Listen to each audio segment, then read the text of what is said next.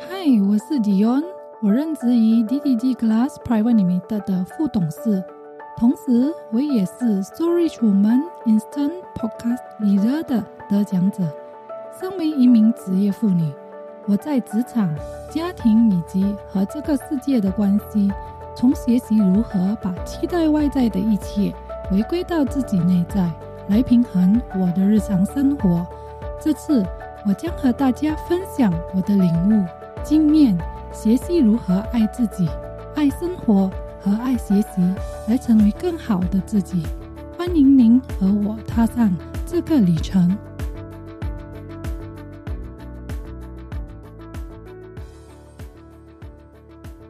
嗨，我是 Dion， 欢迎你收听我的节目《回归自己》。在这一集中，我将会聊到自我疗愈。今天要和你分享心脑连接这个话题。今天想简单分享关于我们的脑波。我们的头脑是可以有几种脑波心理状态的转变。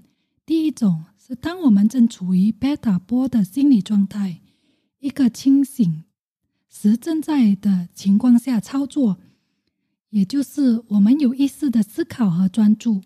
然而这个脑波也是集中在接受外在的讯息，因此我们会有一种总是喋喋不休的操作。基本上这就是我们日常生活的整个状态，我们称之为主意识。而第二种的是 Alpha 波，就介于主意识和潜意识之间，好比说心不在焉为例。第三种是 Theta 波，这是一种处于潜意识的心理状态，也就是一个可以打开心窗，愿意坦然接受的心理的状态的我们。以及第四种是 Delta 波，一种属于无意识心理状态，就好像当我们睡眠的时候，或是某些人处在禅定的状态。我们常常会听到的是主意识和潜意识的这两个心理状态。一般主意识掌握着思考、逻辑、分析，好比说我想要的很多，我想证明别人有的我也要，比较小我的层面。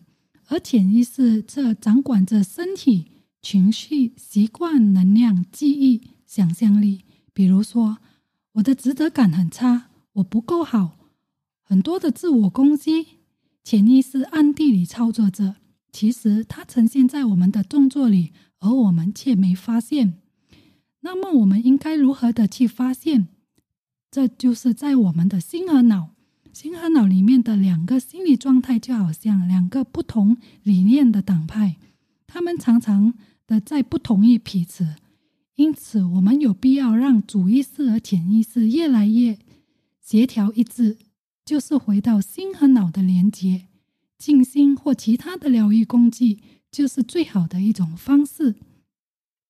在以前，每当我有情绪的时候，我就是没有办法的去有一个冷静，我的头脑就好像装了一个炸弹，我就是想要爆发，当然也常常一触即发。可是发了之后，人际关系的破坏是最为的伤害，而自己的内心也不停的在自我评判、自我攻击和审视，严重到自己都不知道的自我不接纳。这就是我之前所不愿意去面对的自我的课题。当我第一次听到喜马拉雅颂钵的声音时，我内心充满了喜悦，这是我从未有过的感觉。同时我也感到平静，这也是为何我去尝试喜马拉雅颂钵来疗愈自己的一种工具。在经过一段时间，我可以清晰地感知我的心和脑的首度连结，我可以平静地倾听我内心的声音。除了颂钵疗愈工具，我也接触念经水晶钵。我曾经在一本名为《松果体的奇迹》书里读到有关水晶里的二氧化硅的矿物元素，而我又发现石英水晶和我们的人体的矿物元素相同，水晶和人体之间有着相同的振动频率，所以水晶是能修正和修复人的脑细胞。话说有一回，刚好孩子的朋友来家里玩游戏，由于玩得太高兴，这几个男孩又喊又叫的，与其我在那儿唠唠叨叨的阻止，于是我便把我的水晶波拿来试试看。就是在我的认知里，它的水晶波可以影响我们的脑波。大约我敲了10分钟，很明显的，孩子已经开始慢慢的冷静下来，让我觉得可以被证明的一件事，也大大的增加我潜意识里的信任度。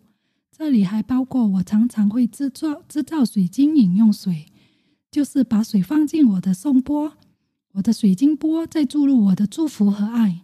也许从科学的角度会是不可思议的，不过将本身的谁知道的答案试验已经得到科学的证实，让我更相信。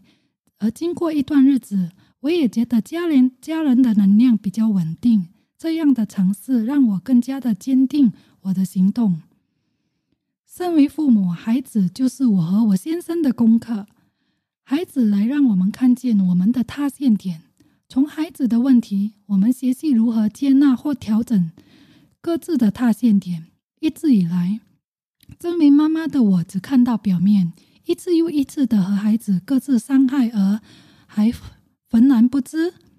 在我接触的一个妈妈和她孩子的关系里，孩子在妈妈做着自己的事情，就把手机声量开得很大声。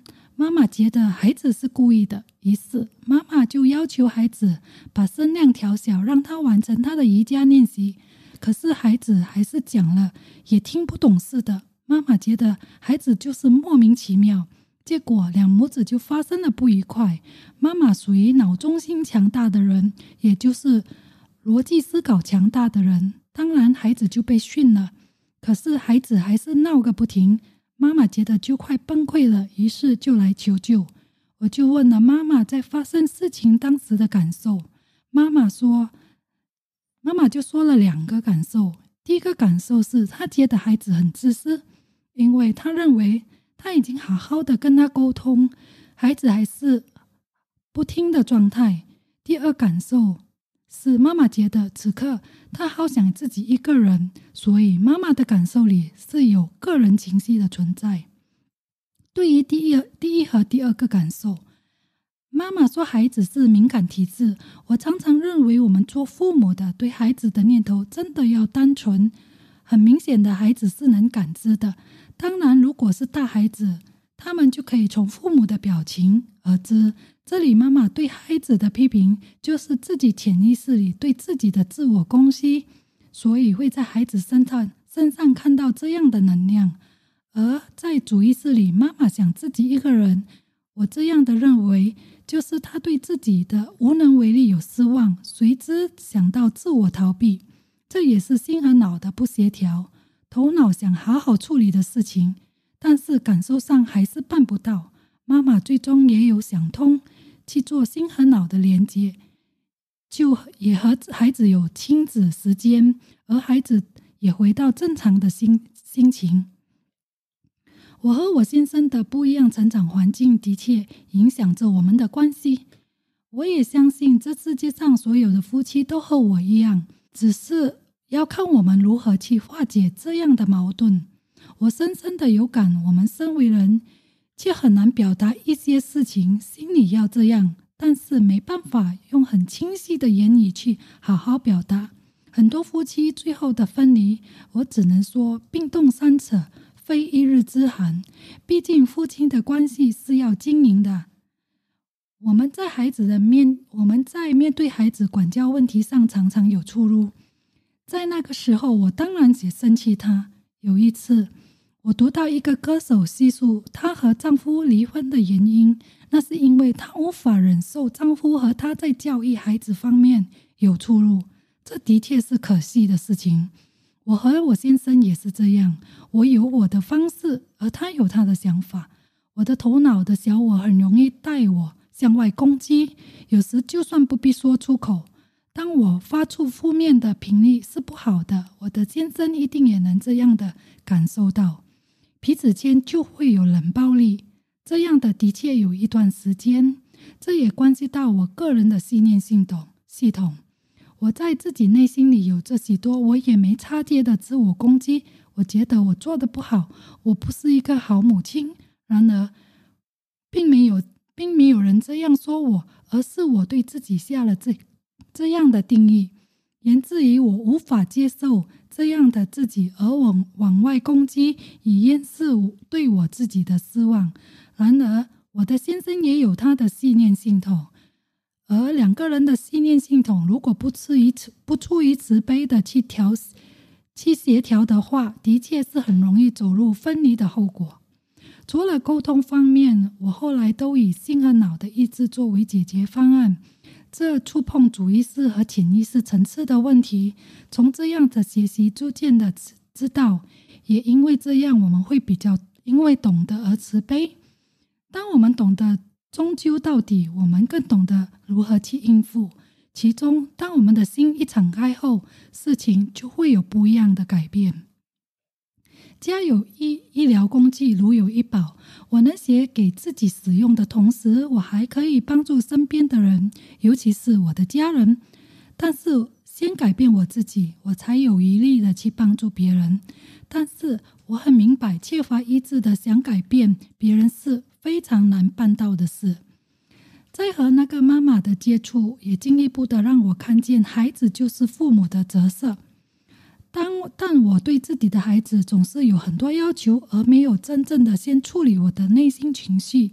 就好像当我出门遛狗时，可是我反而被狗遛了。你有没有见过一些主人总是被狗拉着跑，可是却没有感知？原来我一直折磨的人是自己，你知道吗？我自己觉得我绕了一大圈，回到的还是自己。那么为何不把多余的过程给去掉呢？我学会放下我的固执，学会了解自己，明白我先生内心发生了什么事，但是保留互相的尊重，这样的夫妻关系不是很好吗？我们从小在父母的家庭观念和旧时的集体意识，我们的心和脑是分离的，这样长期的在我们的人生旅程里根深蒂固。学习转念是个关键，和这个过程是必须的。这也就是说，每个人需要时间来转换我们的意识底片，来达到心和脑的连接。我们可以透过一些灵性大师制作的音乐来整合，就是听一些他们关于意识转换的音乐。所有的事没有一夜之间的成效，如果想今天练习明天就有效果，坦白说这是不可能的事。这就是我们身为人拥有五感六觉后应该做的长期功课。学习灵性课程也是一个很好的选择。我们之所以继续痛苦，莫过于我们来自我们的信念系统，我们的以往不好的经验，这也包括我们集体意识的影响，就好像把我们锁住了自己，我们不停的挣扎，可是徒劳无功。如果没有一个很好的方法，你可以通过我的社交媒体平台和我联系，我的连接将会显示在我的博客平台 show note 中。今天的分享就到这里，下一期我将会继续和你们分享自我察觉的旅程，期待下次和你们再度空中见面。我很荣幸，也感谢您的收听。现在如果你想更进一步了解我们的一些个人指导、培训以及为你完成的服务计划，请浏览 soulrichwoman.com soulrichwoman.com。 如果您是从朋友或家人那里获得此分享，请参加订阅我们的电子邮件服务，因为一旦订阅，您就会成为 Soulrichwoman 成员之一。这条回家的路都是要靠自己找，期待很快的可以再和您空中见面，也献上我对您深深的祝福。